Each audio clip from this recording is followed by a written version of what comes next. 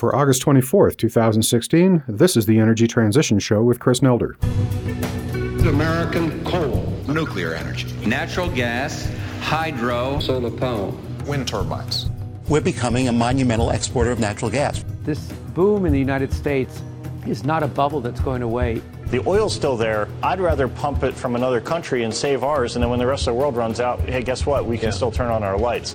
We've run into a problem where we have constraints, where there are limits now.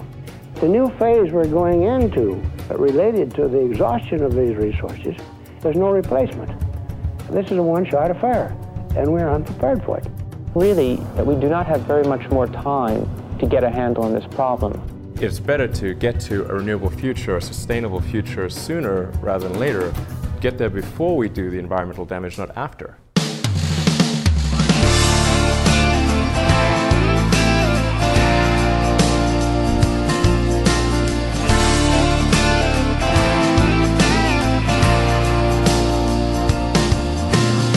Me last night like a ton of bricks. If this is really it, this is starting over.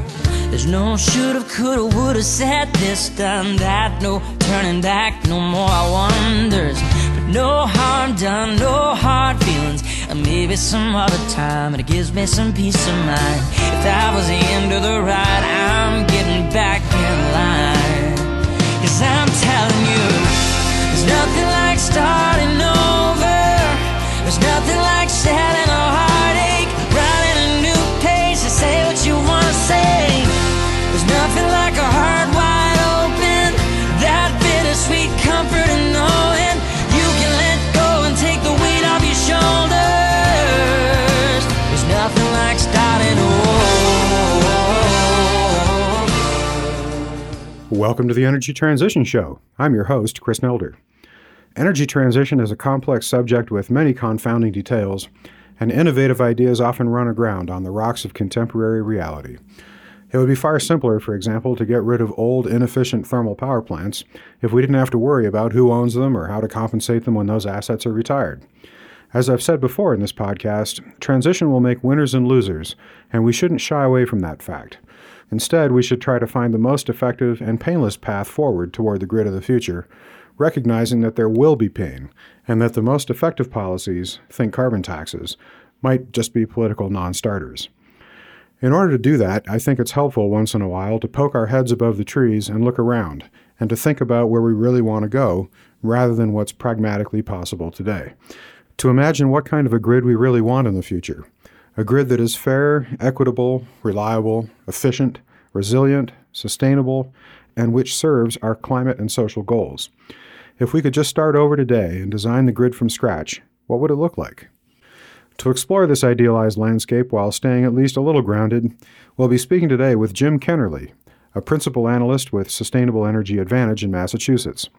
Formerly, he was a senior policy analyst at the North Carolina Clean Energy Technology Center at North Carolina State University, where he worked on the Database of State Incentives for Renewables and Efficiency project, more commonly known by its acronym DESIRE, a very useful resource that I've used for years when I needed information on energy incentives in various states. With funding from the U.S. Department of Energy's Sunshot initiative, Jim has also researched distributed energy economics, utility regulation, and rate design. He has also served as a consultant to the EPA's Energy Star program. So let's bring him into the conversation now. Welcome, Jim, to the Energy Transition Show. Thanks a lot, Chris. When it comes to rate design, it's easy to get deep in the weeds pretty quickly, and I think those of us who have followed the debates over rate design with respect to rooftop solar, particularly the swirling proposals around net metering and what to do about the impact that it's having on utilities, tend to get pretty focused on the pros and the cons of various tariffs, and we can lose sight of the goal. I mean, we argue for months over things like fixed charges and demand charges, or switching from net metering to buy all, sell all tariffs, or some other mechanism, and we forget that the whole intent here was to foster rooftop solar as a supply resource and start moving away from the big centralized thermal generators of the past. So I think it might be interesting for us to go back to first principles here and talk about what we're really trying to do here. Like, what would a good regulatory and tariff design look like if we started from scratch today? rather than having all this other stuff to worry about, like paying off the owners of potentially stranded assets like coal and nuclear plants, or creating smart incentives that actually encourage the stuff that we want, working toward generation, transmission, and distribution architectures that are designed around distributed renewables from the get-go, and so on. So here I think we might slightly reprise a recent conversation that you and I had on Twitter, where we started with some fundamental principles offered up by Ben Paulus, who was actually our guest on episode 3 of this podcast. So just for the benefit of listeners who didn't happen to catch that exchange, the 4 rules of distributed energy that Ben suggested as his DER manifesto were: customers have the right to generate and save power. 2, customers that use the grid should help pay for the grid. 3, customers that provide benefits to the grid should be paid for those benefits. And 4, public policy should prefer distributed, clean, domestic energy. So let's just start with the first one. Should customers have the right to generate and save power? I think we'd agree without reservation that customers should be able to save power, that is, to implement efficiency measures without any restriction, yeah? Yeah, I think that's basically right.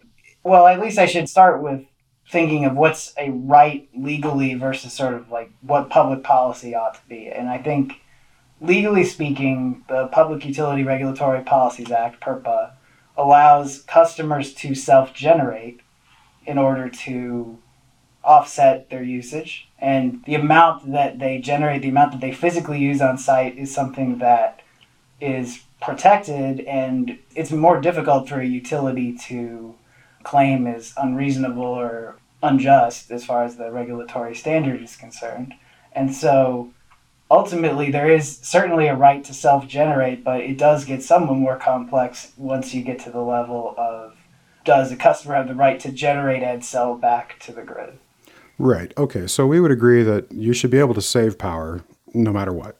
And I think nothing should prevent me from saving or generating power, full stop, within reasonable limits. I mean, wouldn't you agree that it's really a question of what can you do while being connected to the grid? Isn't that grid interconnection really the kind of the sticking point? I think there's certainly costs associated with interconnection. There's certainly costs associated with, the utility side of processing an application, of determining whether reliability is affected, and all those different issues. As far as a right is concerned, I think it's not a right without cost. Right. It's obviously there's a cost to it, and if there's a cost associated with integrating, that system into the grid, that's something that utilities certainly attempt to recover through rates and through additional charges. I mean, because obviously not all of the cost necessarily is passed on in every case to the generator.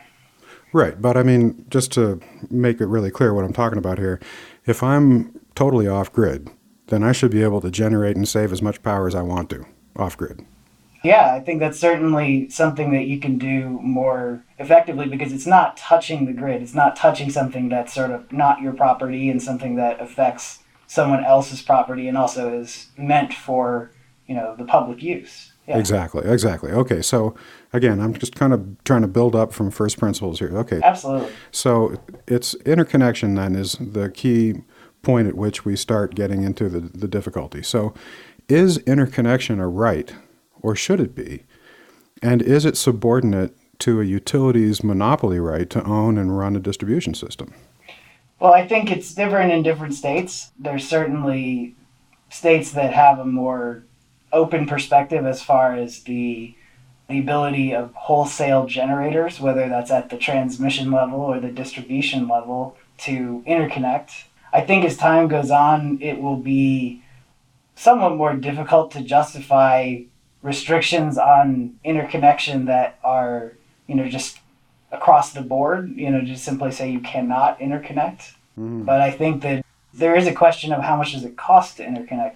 What does the price of integrating distributed resources look like, and what should it look like so that the utility can maintain the service necessary to serve your location or your system or what have you? And it's different for larger systems or systems at load or, virtually net metered systems. It's different for different kinds of systems. Right, but I haven't actually raised the issue of price yet. We haven't quite gotten there yet. So we're just talking now about should we have the right. So I think we would generally agree that a customer should have the right to interconnect to the grid. I think in general, yes, but it's something that there are situations I could see in which that right could either be curtailed or come at some cost. Yeah, and I think we would agree that it has to be a bounded right. Sure. There have to be limits to that right. I think on the Twitter exchange, you made an analogy to the fact that you can't yell fire in a crowded theater, even though you have a right to a freedom of speech. Yeah. Oh, it's the same kind of thing. Okay. But yeah, it's a right with responsibilities, for lack of a better word. Yeah, okay. And then the utility, of course, has its own responsibility to manage a grid and to keep it reliable and to serve everyone who's connected to it and so on. So at some point, the utility's right probably is supervening to the customer's right to interconnect. Yeah, it certainly can be. I mean, and we've seen situations where in Hawaii, for example, where they've reached extremely high penetrations on a given distribution circuit, where they've either gone much more slowly with interconnection or have halted interconnection entirely. I think a way that some of the utilities in that situation, and HECO in particular, and I've seen the utilities in New York start doing this as well, looking at the areas in which DG would create more locational benefit. And that's sort of a way to get around the question of can you interconnect and what's the cost of interconnecting and, what's sort of the, for lack of a better word, distribution investment deferral value of doing so. But certainly, yeah, it can be something that a utility can get to the point of saying we can't deliver reliable service, and so as a result, this is not possible. But it seems like most likely a fairly extreme case. Yeah, Hawaii is sort of an extreme case. At least compared to the rest of the United States. Yeah, because they have such an incredibly high penetration of solar on its grid already. Sure. And you can see the argument where they would say, look, we can deny you the right to connect to this right now with your solar system because we can't keep the grid balanced and operating and reliable if you do. Sure. Okay. So let's talk then about the right to generate. Now, I think I'd slightly rephrase that as, do customers have the right to be full and equally compensated market actors, both generating and participating in demand response markets as some other merchant generator or the utility itself if it's vertically integrated? So I think certainly, if you want to take it from the extreme case to kind of to sort of see if it's the exception that proves the rule, for lack of a better word, I think many people would argue it may not necessarily be just to pay some kind of temporary or a day ahead kind of wholesale value. I think there's a lot of skepticism of the idea that there's no other either utility cost or market cost that's avoided in that scenario. I think that that's something that is certainly something that a lot of market participants are pretty hesitant to sign up with that kind of thinking. But certainly it is not necessarily, if you're talking about the case of net metering, it's very different in different jurisdictions. Some jurisdictions are, if there's a winter peaking utility and solar doesn't really contribute much to that peak, it's kind of difficult to say for certain that the capacity value would be sufficient to have the benefits outweigh the costs. That could happen. There's certainly times and places where that can and likely does happen. It's somewhat less common, however, if you're in a place where if you have a lot more load growth occurring, if you have a lot more investment to defer, I think that that's certainly when compensation would be much higher and likely reflects something that the utility would forego and for that reason would be beneficial and likely more economically efficient. So I think that there's also a larger question, though, and I think this is something that I've seen a lot of smart people start bringing up, particularly in areas that have a lot of renewables, is to say, what is this going to do to wholesale prices? Like, what is this going to do when you have some very low variable cost resources like renewable energy that will ultimately make variable costs so low that it's difficult to sustain further investment in not just fossil-fired or nuclear resources, but further renewables. Yeah, the so-called value deflation argument. Yeah, and I think that that's the question that's embedded within this question of fair compensation, is to say, what is fair compensation now may not be fair compensation when renewables are 50% of the grid. That's a great point. It's something that's sort of fungible and works on a sliding scale. And I think that that's why this debate, I think sometimes this debate falls a bit short in terms of the cognizance of change over time. Yeah, especially if you're talking about, putting up another rooftop solar system that's going to be there putting power on the grid with a zero marginal cost for 25, 30 years. Yeah. Sure. And and it's different when you're talking about, foregoing some kind of utility investment. If it's actually offsetting, and this is particularly true with energy efficiency, a lot of utilities in the past would only encourage energy efficiency insofar as it was profitable for them, and by that they meant it passed the ratepayer impact measure test, which is to say, if this raises costs for ratepayers at all, this isn't something we want to do. That's just a very strict perspective. It's something that you see with renewables.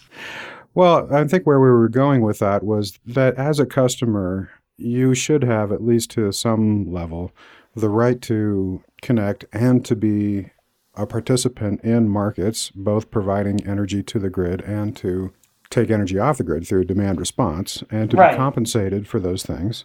Right. But there are even further limits on that because we have caps on interconnections. Sure. And even in California, there's a specified limit to how much of the grid power should be allowed to be provided by rooftop solar. And then when they hit that limit, they don't have to accept any more interconnections. Yeah. But I guess the point I was getting at there is that the customer doesn't have an equal right to the utility to generate power and to be compensated for it and to connect to the grid. There's limits right there where by state law, the utility only has to accept so many interconnections, and the utility only has to pay so much for power generated by rooftop solar. Sure. I did want to note, though, that in part that happens also because net metering it's kind of a, in quotes, dumb system, where it's not accounting necessarily for the granular attributes of the electricity on a more sophisticated distribution grid. And so that's why there are caps in place. That's right. They're only getting paid for energy. They're not getting paid for so-called ancillary services or other services that they might actually be providing to the grid. Right. And I think a lot of utilities, when they agreed to those compromises, sort of thought to themselves, well, solar isn't going to get that cheap, that quickly. And lo and behold, it did. And I think that's why you're seeing a lot of this happen the way it did in this sort of less orderly manner, for lack of a better word. Yeah. Okay, so I think we've kind of laid some of the fundamentals here that shouldn't be too controversial. Now I'd like to kind of expand the problem space a little bit and talk about things maybe in a little more creative way. So suppose we ignore, just for the moment, the current structure of the grid power market and all the players and the assets on it and the problems of making those players and assets whole as we get through this energy transition and some of them get pushed off the grid, and think, what would we do if we were to just build the whole thing from scratch, like right now? Would we still want utilities to operate the grid, but that let anybody who wants to generate power do it? So if I put a rooftop solar system on my house, right, should I be absolutely competing on an equal footing 100% with some other merchant generator? Let's all be generators. If we were just to start from scratch, I'm sure we wouldn't design what we have now. So what would we design, and why shouldn't we all be generators? And why shouldn't we all be participants in demand response markets? Okay. I think you raise a good point, because there's a very different mindset you have to take when you're looking at greenfield versus the world as it is. And I think that that's something that, it's a really interesting question. It's something that Carl Robigo and I took a look at, and you may remember there was a competition that SEPA had. It was the solar, and I guess now it's the Smart Electric Power Alliance. I forgot the 51st state? Yes, the 51st state, exactly. And, Carl and I took a look at this question of, and SEPA posed the question as, what would you do if this was a brand new state and you wanted to, in essence, start over from a policy and market perspective. And I thought that was a fascinating series of papers, by the way. Yeah, we really enjoyed working together on it. And I think what was interesting is we kind of took the perspective of the catastrophic event in a particular jurisdiction, and we called it Superstorm Cindy of all things. That was Carl's idea, but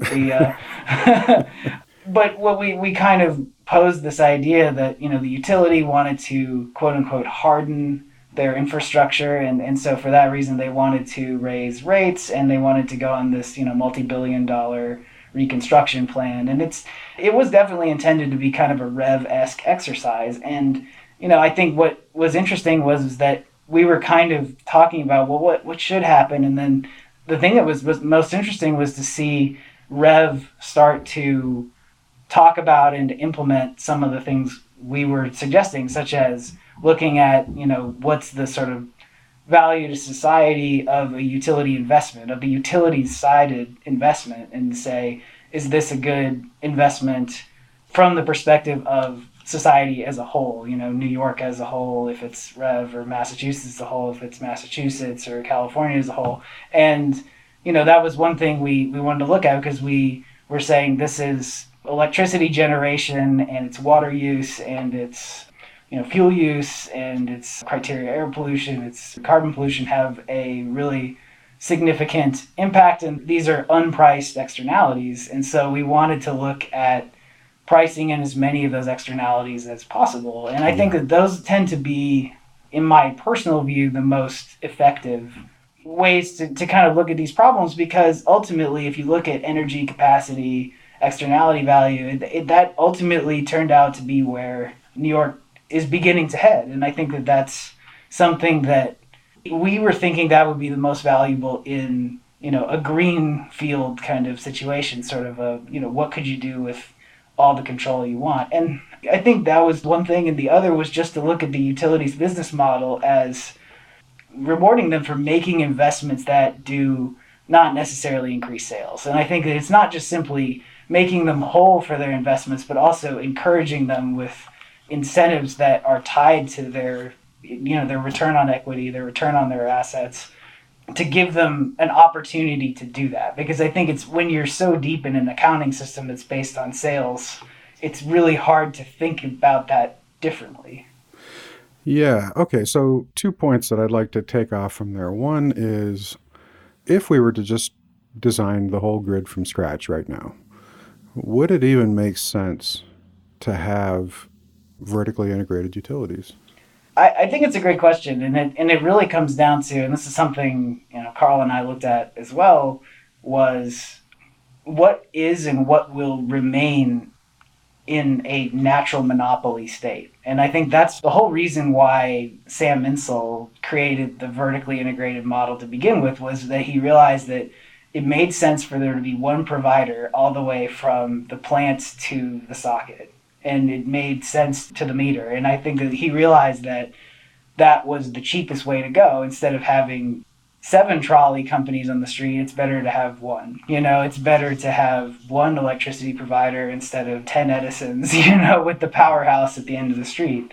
And I think then it made sense. But over time, I guess it's reasonable to question that whether it does or it doesn't. And over time, that's been the direction, is to say, oh, well, we have these disruptive moments, such as the advent of combined cycle natural gas plants, that made a lot of economists rethink the idea that generation should be vertically integrated. And that's what led to restructuring in a bunch of different states. And so it's this question of natural monopoly that just kind of keeps moving its way down from the generator level through the transmission level to the distribution level. And there's been questions of market design that have occurred as a result.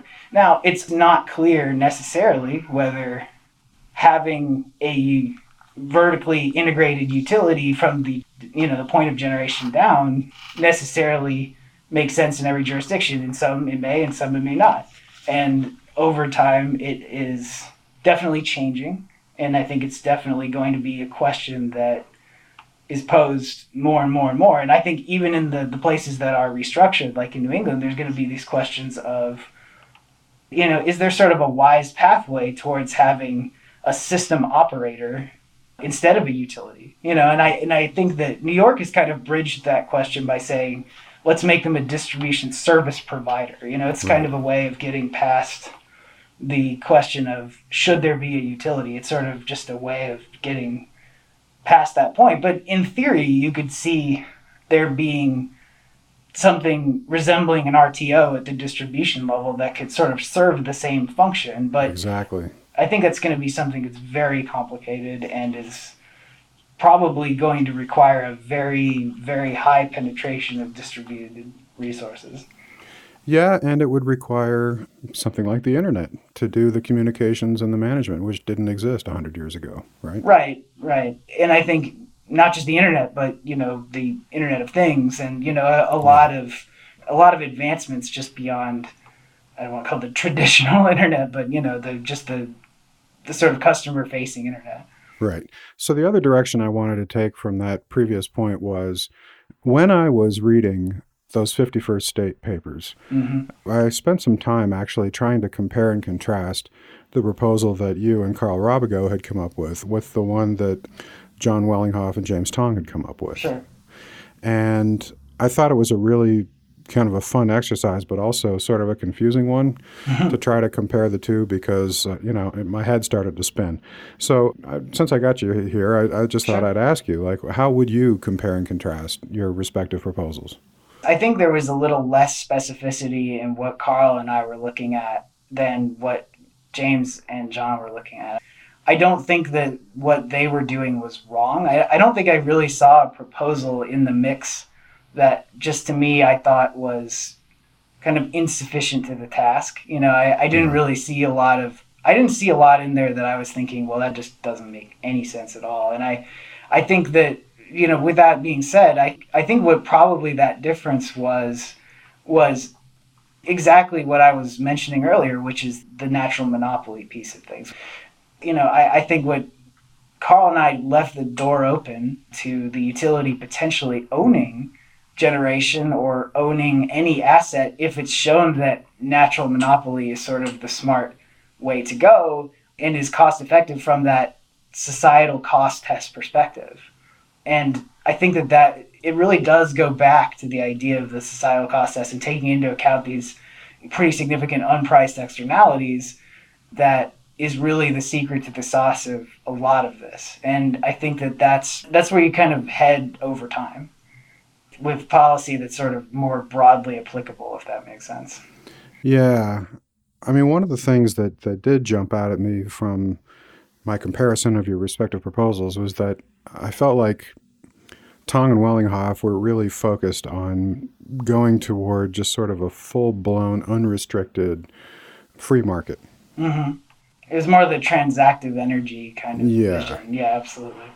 Yeah. And so in that case, pricing these externalities becomes kind of an interesting problem, doesn't it? Because, I mean, this is something that I've done some work on where you look at competing investments while trying to price in externalities like the social cost of carbon.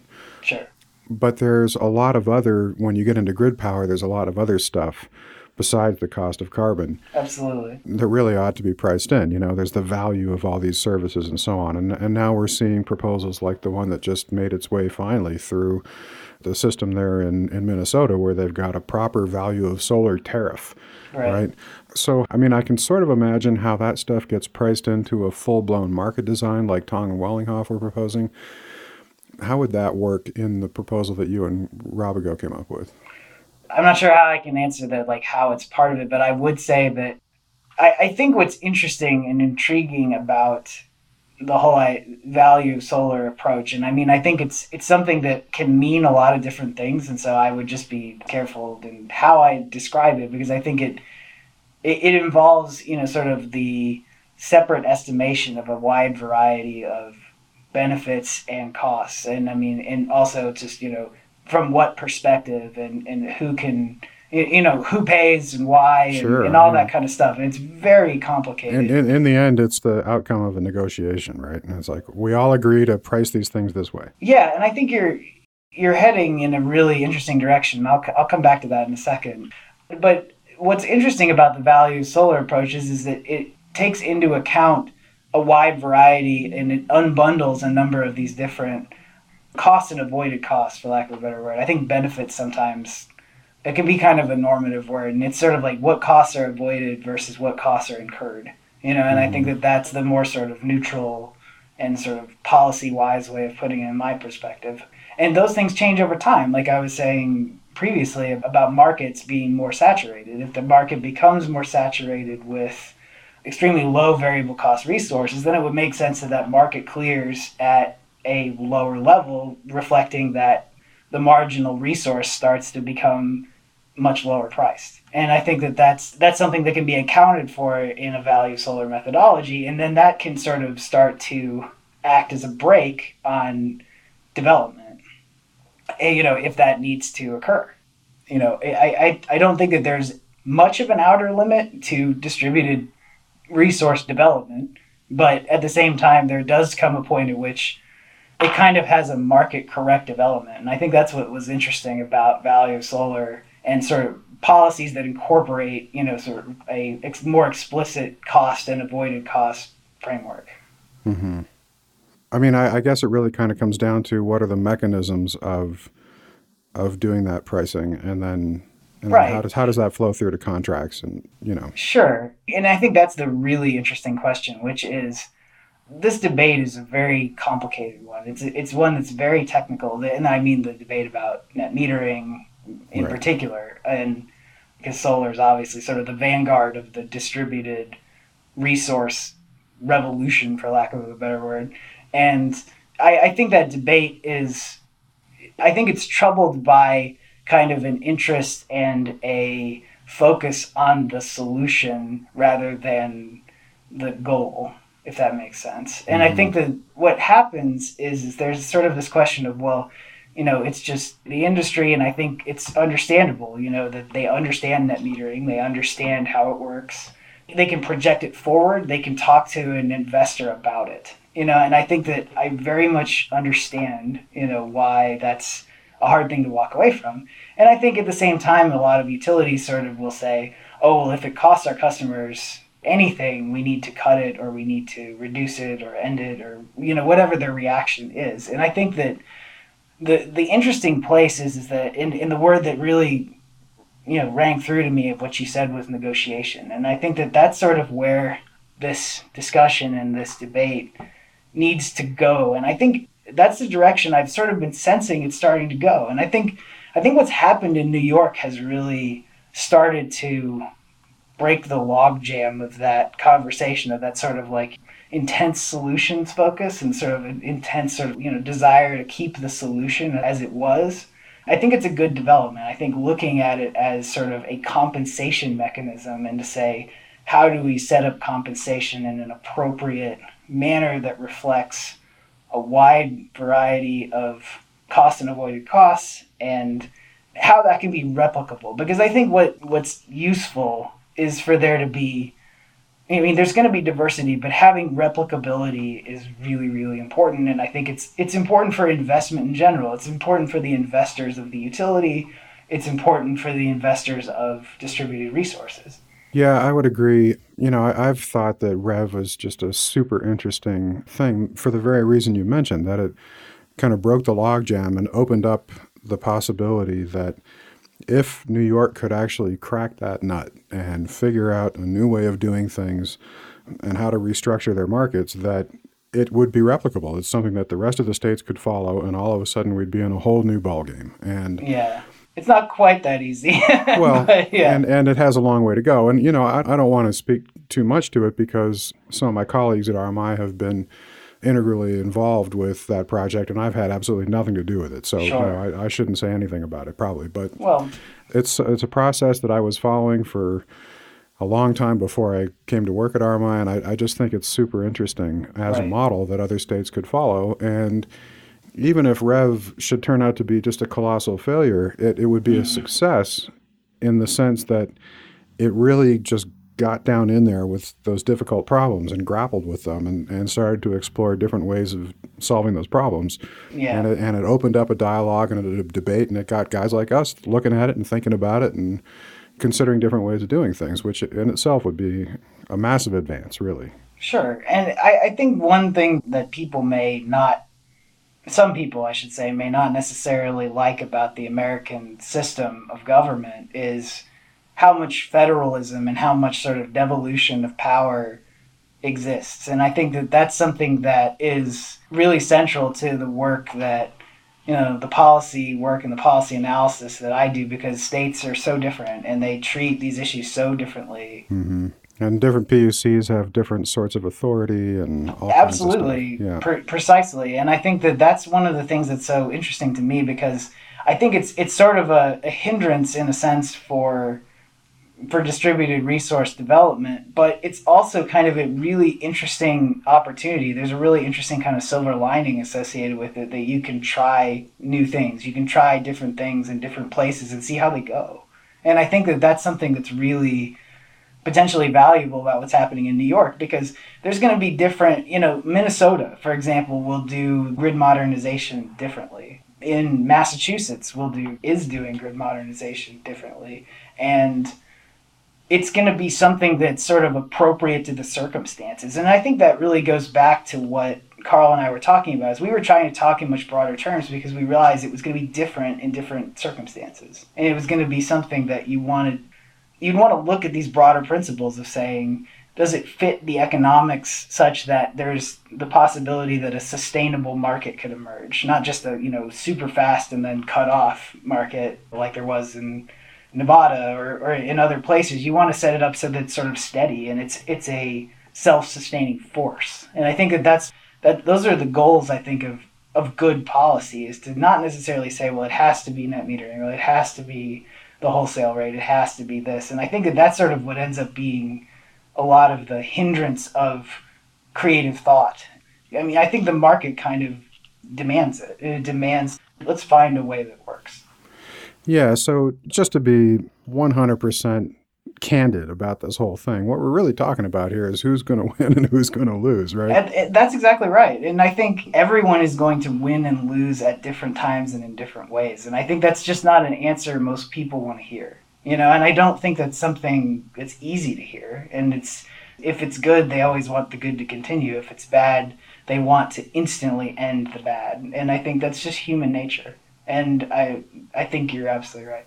That's right. And with respect to these debates that we have about, what's the right sort of market design and so on, I think it's almost comical sometimes how we get so deep into the weeds about the technicalities of one market design or one tariff or whatever over another. Sure. When in the back of our minds, what we're all really thinking about is, do I stand to win or do I stand to lose? Yeah. And that's part of why I wanted to have this dialogue with you about, just kind of going back to first principles and saying, well, how would we design this if there was nobody to lose? Mm-hmm. And I'll tell you, I think the analyst in me wants to sort of take it completely out of the more sort of political or the human element, but it's impossible, and I think great policy analysis and great market analysis and great, laws and regulatory systems are based on understanding the human element and understanding that different people have different perspectives. Different people will win and lose in different ways and places and times. And I think those are the things that last, are the things that people can buy into.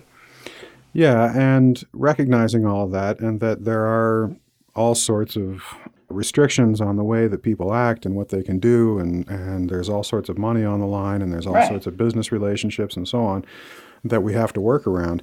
I think that's one of the reasons, actually, why I'm quite interested in Commissioner Florio's proposal from the California Public Utility Commission, where he's basically said, okay, y'all understand and you all have done business for a long, long time around this concept of rate basing, right? Like, bring me some assets that you want to buy, and I will give you a regulated rate of return on those assets. If it seems like it's a reasonable cost and there's an actual need for it in the grid, I will give you a regulated rate of return on those assets. And that's something that everybody's been operating with for decades, and we all understand how it works, and we've all got all sorts of spreadsheet models and database models and everything, all ready to go. Everybody knows how this game is played, right? They've got some pretty cool ones in California too. Yeah. So, yeah. And so what I think is really cool about his proposal is he says, bring me portfolios of distributed energy resources, and I'll give you your regulated rate of return on it, the 5% or whatever it is, right? So instead of just saying, bring me a natural gas plant, bring me another transmission substation or another nuclear plant or whatever, he's saying, bring me a whole mess of demand response assets, bring me a bunch of behind-the-meter batteries, bring me efficiency investments, and I'll give you 5% on it. And that, I think, is a really, I mean, it's funny. It's sort of simultaneously creative and sort of dull. You know what I mean? Sure. It's a sort of old wine in new bottles, I guess would be a way of describing it in a sense. I mean, I don't know. So I'll be flat out. I have not read like necessarily any kind of detailed proposal. From what I understand of what you're saying, I will say that I think one of the things that I would wonder about a proposal like that is the arbitrage that's happening behind it. And I think if there's a point at which the utility is saying, or the grid operator or whomever it is, you know, in whichever situation, is saying, okay, well, I will pay you, you know, this rate that doesn't necessarily compensate you at the value it creates because I need to be able to profit myself. I don't know if that's a sustainable market design. I don't know if that's something that will work. I think it really does come down to, as you said before, a negotiation. It comes down to finding some place where it does work and where it's a stable value that both parties can agree to. So I guess I don't know from that specific proposal's perspective, but in terms of the idea of the utility having essentially callable resources that are at the distribution level, I think that's certainly where, if a distributed energy future is going to manifest itself, is going to need to go. And that it's going to need to be dealt with as sort of some kind of arbitrage relationship, with the utility being in a position of profiting sufficiently such that its investors continue to bring the capital forward. Yeah.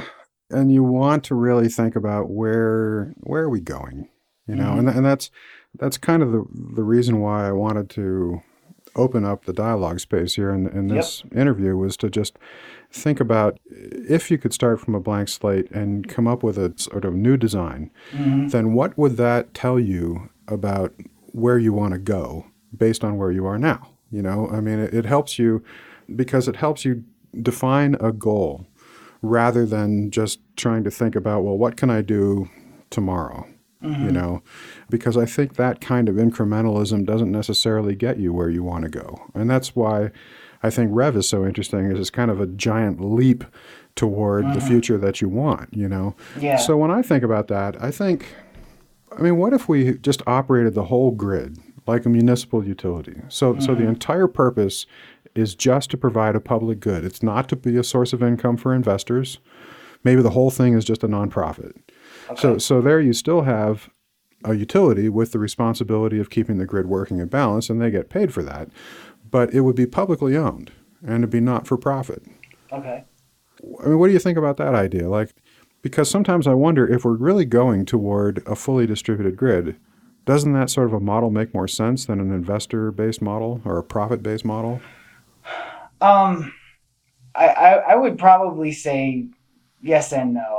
I'll start with the no, which is, I think I would just reframe some of what you're saying in terms of calling it a nonprofit or calling it publicly owned, because I think one gestalt that I kind of use in the way I think is everyone has investors.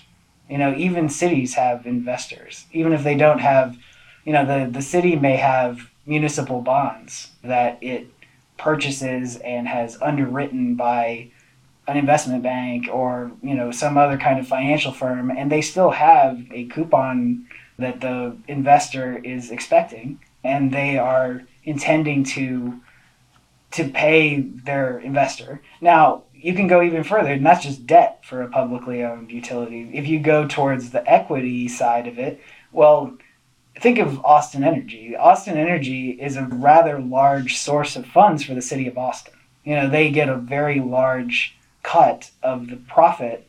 It goes into a fund that covers all sorts of services like parks and police and fire and all that kind of stuff. So to say that those entities aren't investors themselves, I mean, they may not literally be sitting there in a business suit with shiny shoes, but they're still investors in the sense that they're sort of expecting something. They're invested in the outcome of exactly. Yeah. And that's something I kind of hear municipalization pushes and things like that. And I think there is a certain element of greater democracy for sure, but I think something also is sort of intermediating itself there, which is in order to have power over something, that something has to still produce something. So if you brought in distributed resources to a utility that's owned by a locality, or if it's a co-op or something along those lines, they're still invested in the sense that if their sales go down and they don't make the money that they used to make, that's going to create some amount of tension, and that's going to create some kind of sense of, well, we need to look into this. And some people will say, well, we need to stop this, and so I'm pushing back just a little bit on the idea of investors on the utility side. And I would also say so on the distributed resource side too, because, and it's especially true for a lot of these, new assets and new resources, is that investors are still not as comfortable with it as they are with something that's been around for 100 years. An investor in, I guess an oil exploration and production company is going to have a very different understanding and comfort level with that asset. And some are going to be more aggressive and some are going to be more conservative. And so they're going to have a different desire than an investor who's investing in a new technology who wants greater assurance. And part of that greater assurance is a higher return. And so a higher return means a higher cost resource. And that's just something to keep in mind, is that in the end, investment is needed at somewhat higher returns in order for this future to happen. So if something like what you're proposing could work, it would need to operate within that kind of gestalt, if that makes sense. Yeah, that all makes sense. I guess sort of in the back of my mind as I think about this, I'm also thinking about some ideas that we heard from Lorenzo Christov, who was a guest on this show in episode 10, which is, just a super heady conversation about, his ideas for the architecture of the grid of the future. Mm-hmm. And one of the things that he talks about was, when we think about how the grid should work in the future or what the architecture of it should be, and all the different players who participate in transactions on the grid and all the different stakeholders, we should really be thinking more broadly than we do. Like, we should be thinking about all sorts of other municipal assets as components of the grid. Mm-hmm. We should be thinking about, can you use a wastewater treatment plant as a demand response asset? Can you use a landfill as a flexible load? That's interesting.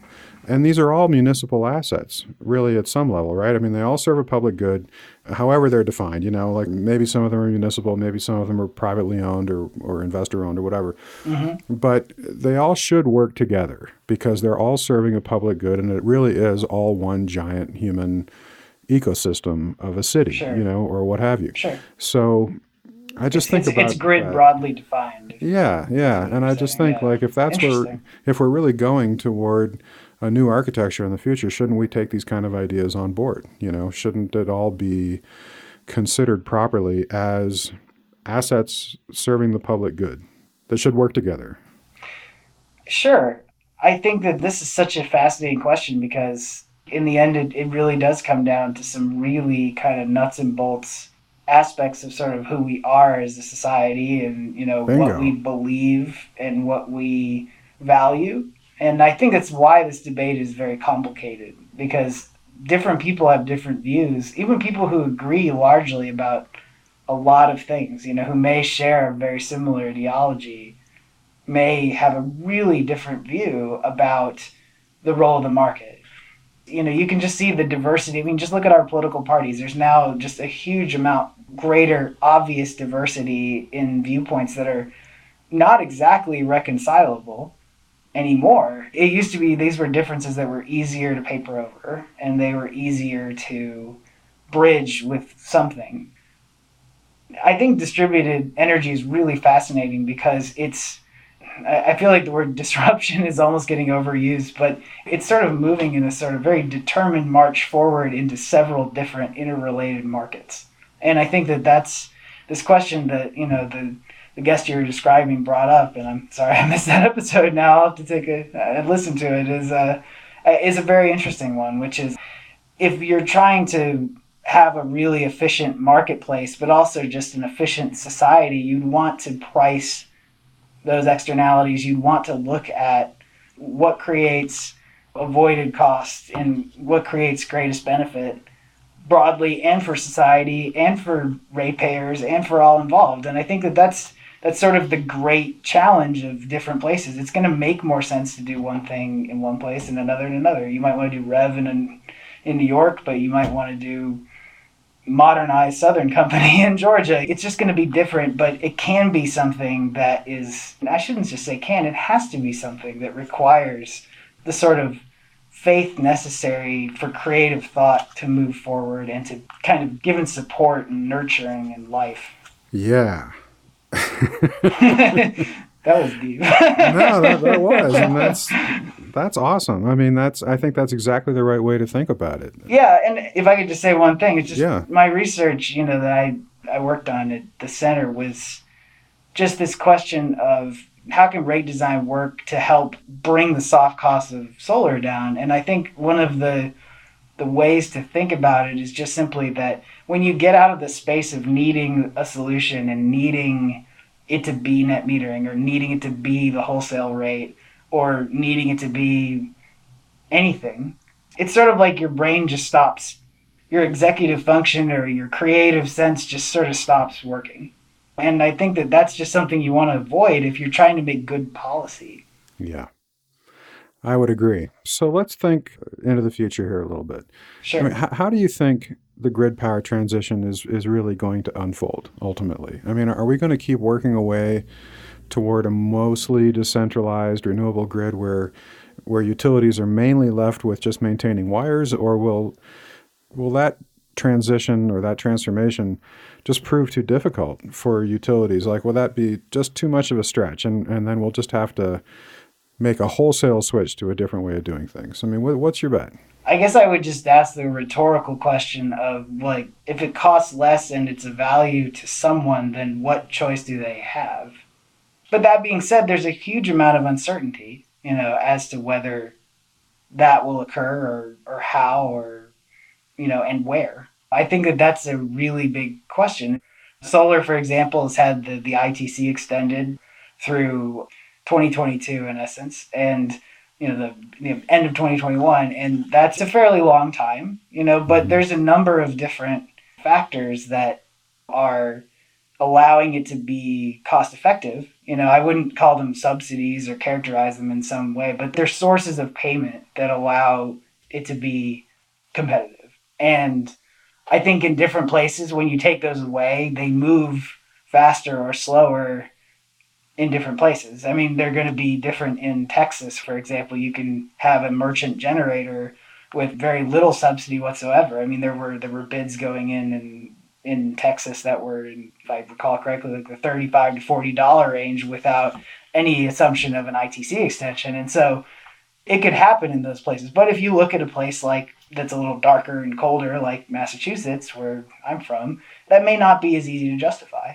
And if those things were not there, I think it would move differently. And I think that those policy levers are going to be moving in different directions and different times in very unpredictable ways.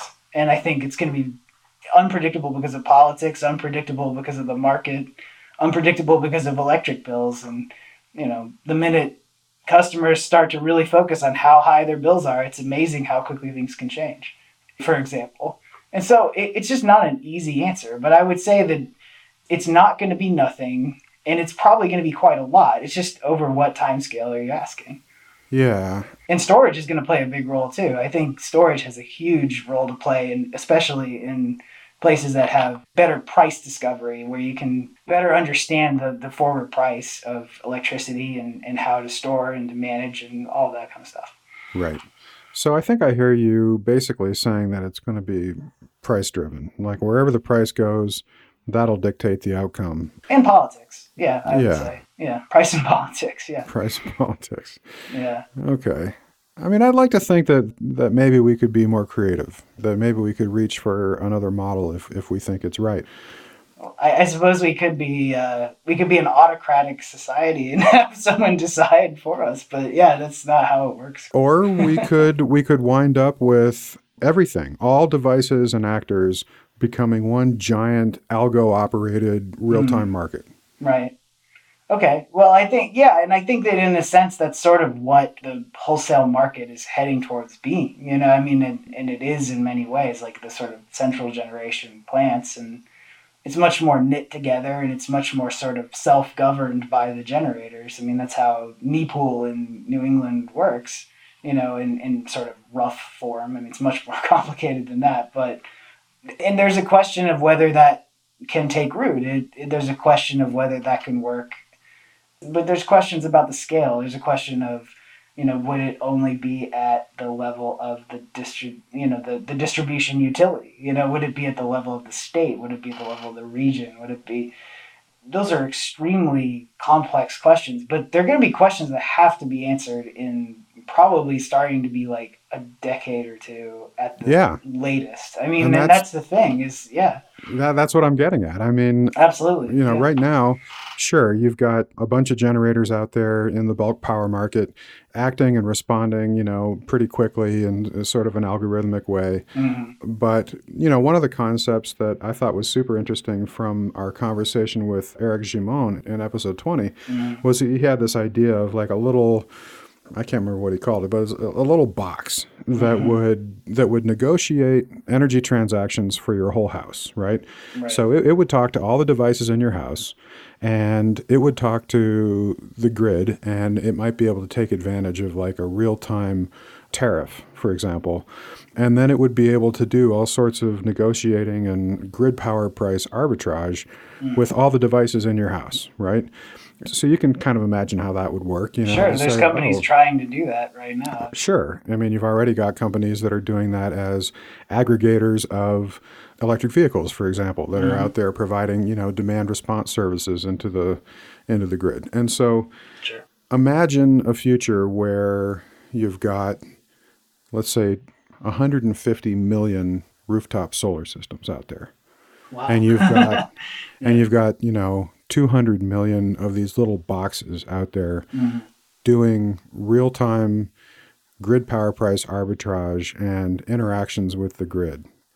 I mean, that's just a totally different architecture. No, it is. It is. From the one we've got now, where you've got a few thousand power plants out there, right? Sure. And I mean, the grid is a very large and complex machine. And, you know, I remember it sort of really opened my eyes. I remember when I was first learning about electricity and the grid to sort of have it described to me as a single machine, really just kind of like, that was a very, very watershed moment in my understanding of electricity and markets and the whole question of, you know, how it affects society and, you know, the climate and everything. It just made me realize, like, it's a machine. But it doesn't mean it's a machine that can't be reconfigured.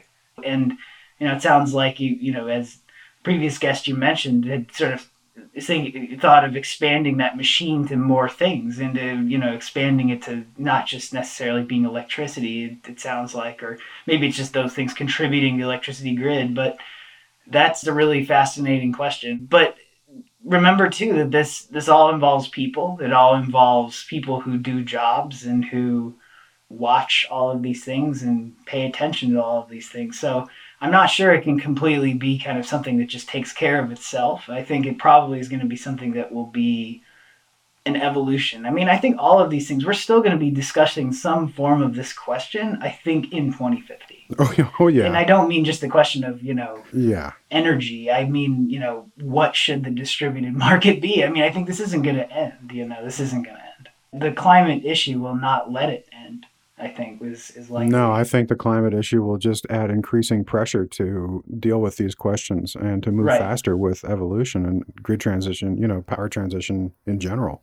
Right. One of the, I guess one of the guiding principles that I have with respect to energy transition is that none of these problems that we're grappling with here are fundamentally technical problems. Most of them are policy problems. They're problems of human arrangements. Sure. They're markets are created by humans. Yeah, they're contracts and agreements and rules and regulations and all that stuff. They're all human arrangements. They're not technical problems. Like there's no technical reason why you can't run a 100% renewable grid. And so once you realize that and you realize that every agreement can be undone or can be changed, you certainly do have to solve a lot of difficult problems along the way to a transition. You have to make whole people that are going to stand to lose money, or you have to figure out how to make it possible for new entrants to participate and all that kind of stuff. But if the transition to a decentralized renewable grid is where we're going, and if that's deemed to be a social good and a priority for humanity because of climate change and other reasons, then we know that ultimately all of the costs involved in doing that transition and all of the new assets that we have to build are going to be socialized anyway, right? They're going to be socialized through a lot of funky methods sometimes, a lot of different ways of doing things, but they're all going to be socialized anyway. So why not just toss out PURPA? Get rid of the whole concept of a qualifying facility. Scrap the entire regulated business. And just go whole hog with the idea of socializing it and making it a public asset, however you want to structure that. You could even make one big pool of all the legacy assets right now and just say, we're going to amortize this all away and pay for it with printed money. Why not? I don't know about the printed money. That sounds too much like the Weimar Republic to me. And I'm not enough of a macroeconomist to say on that one. But I think just something to remember is that, and I think this is not a perspective that's easy to sort of think of. It's a very abstract concept, but it's also very real. Is the idea that, these are assets with lives, and those lives come to an end. There's a lot of different plants out there that are very old, and I think that's something that a lot of the EPA regulations have had a really significant impact on. There were a lot of older coal-fired power plants that just kind of were limping along well enough, but they just couldn't handle it in that new environment. And I think when you think of it as sort of like a series of different plants that have sort of discrete points at which it doesn't really make sense to operate them much longer, and assets just kind of move and they come in waves. And I think that's a way to sort of think about these changes and how the system will come into force. And I think that it's more just a question of how and when and timing and cost. And I think you're absolutely right. It is about those decisions because, different places make those decisions and then justify them in different ways. We kind of created the system that we have. I always found it funny when I heard someone sort of say, well, the market sort of decided that when they're talking about a monopoly, and I just sort of laugh a little bit to myself. But that being said, I think it's just a question of, it does come down to people and their decisions, and it comes down to, once a decision's in place, it's amazing the lengths people will go to justify those decisions if they're generally working, if they're sort of generally working for some dominant group of people. So yeah, all of policy is politics is power.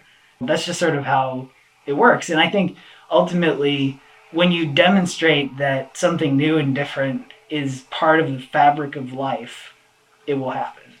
And I think that's what will happen with EVs. That's what happened with cell phones. That's just sort of how people are. There's a first adopter, early adopter cycle to sort of late adopter and sort of maturity. I'm not as expert on sort of technological S-curves, but sort of that whole idea of like adoption happening. And you need some of those early adopters to justify sort of the middle and late phases of adoption. And that's the same is true with policy. And that's what I think we'll see over time. But there's this giant intervening factor of the climate and ensuring a decarbonized system too. Yeah. Well, it's hard to argue with that. Well, thank you, Jim. This has been a really fun conversation. Yeah, I really enjoyed it. Thanks so much, Chris. That was Jim Kennerly, a principal analyst with Sustainable Energy Advantage in Massachusetts.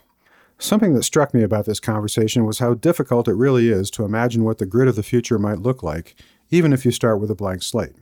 The more you know about how the grid works and the layers and layers of ownership and oversight and control and regulation that it entails, the harder it is to imagine not having to fight your way through all that stuff to get anywhere.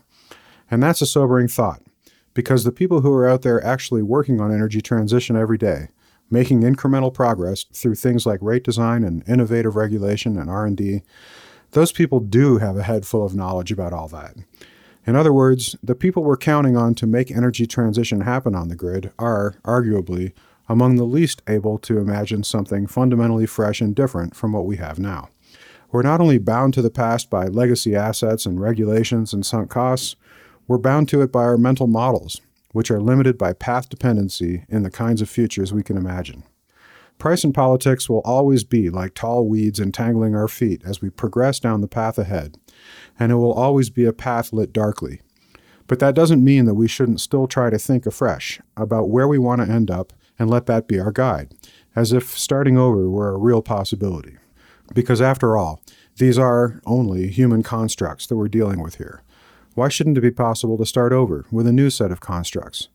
I'm not saying that we need to fully start over, and I'm sure that our progress will be incremental. That's just reality. But we should bear in mind that everything can be changed, and that if we really wanted to start over, we could. It's time to reset, rethink, reposition. There's nothing wrong with me, it's just a condition. It's the science of love. Fly when we fall through it all. We turn with the tide, cause we're free on the other side. There's nothing like starting over. There's nothing like shedding a heartache, running a new pace to say what you want to say. There's nothing like a heart wide open, that bittersweet comfort and knowing you can let go and take the weight off your shoulders. There's nothing like starting over. There's nothing like starting over.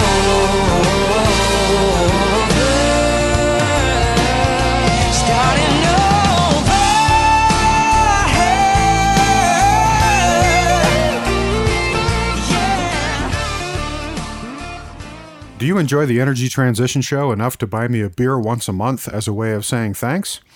If so, since it's a little impractical for all of you to actually physically buy me a beer in person, although I would love that, then would you consider paying $5 a month for a subscription to this show? We aim to produce a very high-quality product, and it takes a good deal of time and effort to do that. At some point, perhaps later this fall, we will be looking to start bringing in revenue in order to make all this effort sustainable and keep putting out a quality product. And we'd rather do that on a subscription basis, if possible, than subject our listeners to more bloody advertising. So, if you value this show enough to pay $5 a month for it, which would give you access to 2 full episodes per month plus some other goodies, we'd like to hear from you. Or if you have other price points in mind or other ideas, we'd like to hear those too.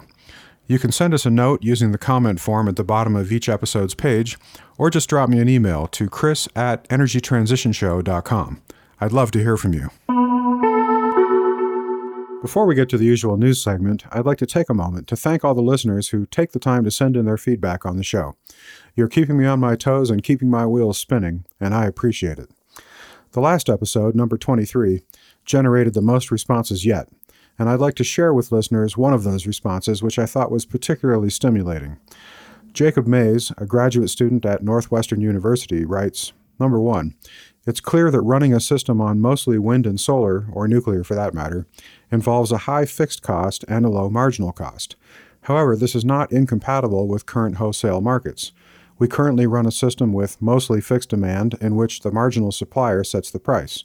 There's nothing inherently different with a system with mostly fixed supply in which the marginal load sets the price. At the extreme, 100% variable energy resources, zero storage, you will get high variance in the prices, zero in times of excess, very high in times of shortage. There is nothing stopping market participants from hedging this volatility via long-term PPAs or other contracts. There are arguments that it will be difficult to guarantee resource adequacy under these conditions. To be sure, markets will have to calibrate to a degree administratively set, shortage pricing or capacity pricing to handle this. The good news is we don't actually need to figure this out in advance. The resource mix changes pretty slowly, and those prices can change over time. Number two, there seems to be a disconnect between our inability to forecast and the desire for more centralized planning or non-market decision-making. The primary goal of wholesale market design is to guarantee non-discriminatory access. In a situation where we want innovation and are unable to forecast well, this seems to be preferable to any alternative. In fact, I would suggest that the lack of open access and transparency is the source of a lot of the current tension in Arizona, Nevada, etc. This is not to say that ongoing tweaks aren't warranted, but fundamentally, I think moving away from wholesale markets would hurt rather than help energy transition. So thanks, Jacob, for contributing those deep thoughts. And now, let's move on to some recent news items. Item 1. Journalist Jeff McMahon, an energy journalist for Forbes, recently pointed out that Commonwealth Edison, or ComEd, the largest utility in Illinois, and Solar City, the largest installer of solar systems in the country, are now united in their messages to legislators. It's time to leave behind the utility model of generating power at big central power stations and shipping it to customers, and adopt a new, quote, platform model in which customers could buy and sell energy and energy services like storage, and utilities could be compensated with transaction fees and service-based charges, including reselling power generated by the rooftop systems of their customers, with a markup. Solar City CEO Lyndon Reeve warned that if regulators don't change the current infrastructure to accommodate distributed generation, a new infrastructure will develop in parallel to the old one, and utilities will wind up holding stranded assets. It's an excellent point, and one I fully agree with, and I might add, is an excellent echo of one of the first questions I asked in this episode's interview. Why shouldn't customers be fully and equally compensated market actors in the grid of the future? Item 2. In another timely echo of this interview's themes, Peter Maloney of Utility Dive recently wrote about how utilities in Idaho, Oregon, Utah, Michigan, Montana, and North Carolina have mounted battles against key provisions of the 1978 Public Utility Regulatory Policies Act, better known as PURPA. At the end of the interview, I suggested that perhaps it was time to put aside PURPA, which was originally designed to encourage small renewable and cogeneration plants in an era when all utilities were vertically integrated monopolies, and instead reach for a new framework that's appropriate to the grid of the future, with distributed generation and open markets. Republican members of the House and Senate Energy Committees apparently argued at a FERC conference that PURPA is no longer relevant, given the changes that are sweeping through electric power markets. A key issue is the way that PURPA bases payments for so-called qualifying facilities on an avoided cost basis, rather than being priced by the market. The details of this debate are far too complex for a short news item, but we'll link to Maloney's article in the show notes and perhaps revisit the subject in full in a future episode. Item 3. Energy-related emissions in the U.S. from natural gas this year will surpass the emissions from coal for the first time since 1972, according to a new analysis by the EIA. The carbon intensity of coal is about 82% higher than that of natural gas per BTU produced, the analysis says, which is why the emissions from coal and gas were nearly equal in 2015, while natural gas consumption was 81% higher than coal consumption. But this year, gas emissions are expected to be 10% higher than coal emissions, which I assume mainly reflects the ongoing transition of power plants from coal to gas. Total U.S. carbon intensity has fallen from 60 million metric tons of CO2 per quadrillion BTU in 2005 to 54 in 2015, which seems like a positive trend and a more useful metric than the more commonly cited energy use per GDP metric. However, it's also a sobering thought that the total energy-related emissions are stubbornly high and hard to reduce. According to EIA's latest short-term energy outlook, total energy emissions will only fall about 1% per year from 2014 to 2017, and those projections are, of course, sensitive to assumptions about weather and economic growth. It's possible that we might make no progress at all. As always, we'll link to those reports in the show notes. Item 4. The first offshore wind farm in America is finally complete. The Block Island Wind Farm, off the coast of Rhode Island, which began construction about a year ago, is finally installed.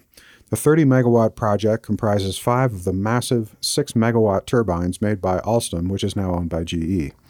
The rotor of each turbine is nearly 1.5 times the length of a football field, or 150 meters, and the blade tips of the turbines will tower 600 feet above the water. Deepwater Wind, the developer of the project, says the farm will power all of Block Island, which currently relies on expensive diesel fuel, and could also help cut electricity bills for Block Island residents by up to 40%. The project is expected to begin generating power in Q4 of this year.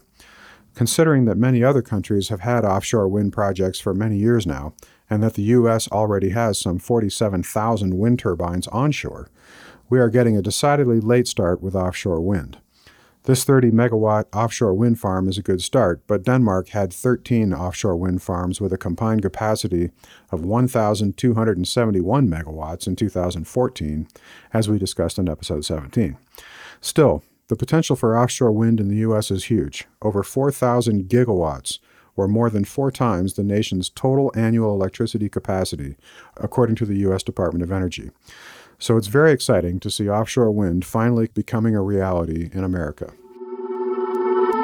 And finally, item 5. Utility-scale wind and solar costs are already reaching the point where they will be cheaper than any other option except efficiency. According to the latest annual report on wind released by the U.S. Department of Energy and prepared by the Electricity Markets and Policy Group at Lawrence Berkeley National Lab, prices offered by newly built wind projects are averaging around 2 cents per kilowatt hour, down from 7 cents per kilowatt hour in 2009, partly thanks to more wind projects being built in the lowest priced areas of the country. And in Chile, a new record low solar bid was set at 2.91 cents per kilowatt hour, or $29.10 per megawatt hour, beating the previous record low of 2.99 cents per kilowatt hour set by Masdar in Dubai earlier this year. The winning bid, submitted by SolarPack, won contracts in one of the time-based blocks, while other contracts in the 3 cents per kilowatt range won in the main daytime blocks. For a discussion of how Chile's time-based auction works, listen to episode 19, and we'll link to articles on both of those developments in the show notes. Now, to be sure, these are only the lowest recent prices to be announced and don't represent the entire global market, but they are now in the range where no other fuel can beat them, and prices in the rest of the market continue to trend downward. I think there can be no doubt now that the transition to renewables has truly become unstoppable. Well, that's it for this episode of the Energy Transition Show. Thanks for listening. You can find our show archive and give us feedback and suggestions at energytransitionshow.com and follow us on Twitter at TransitionShow. Our theme music was by Mike Sugar and Mark Burnfield, who you can find online at MikeSugarMusic.com. The Energy Transition Show is a production of the XE Network.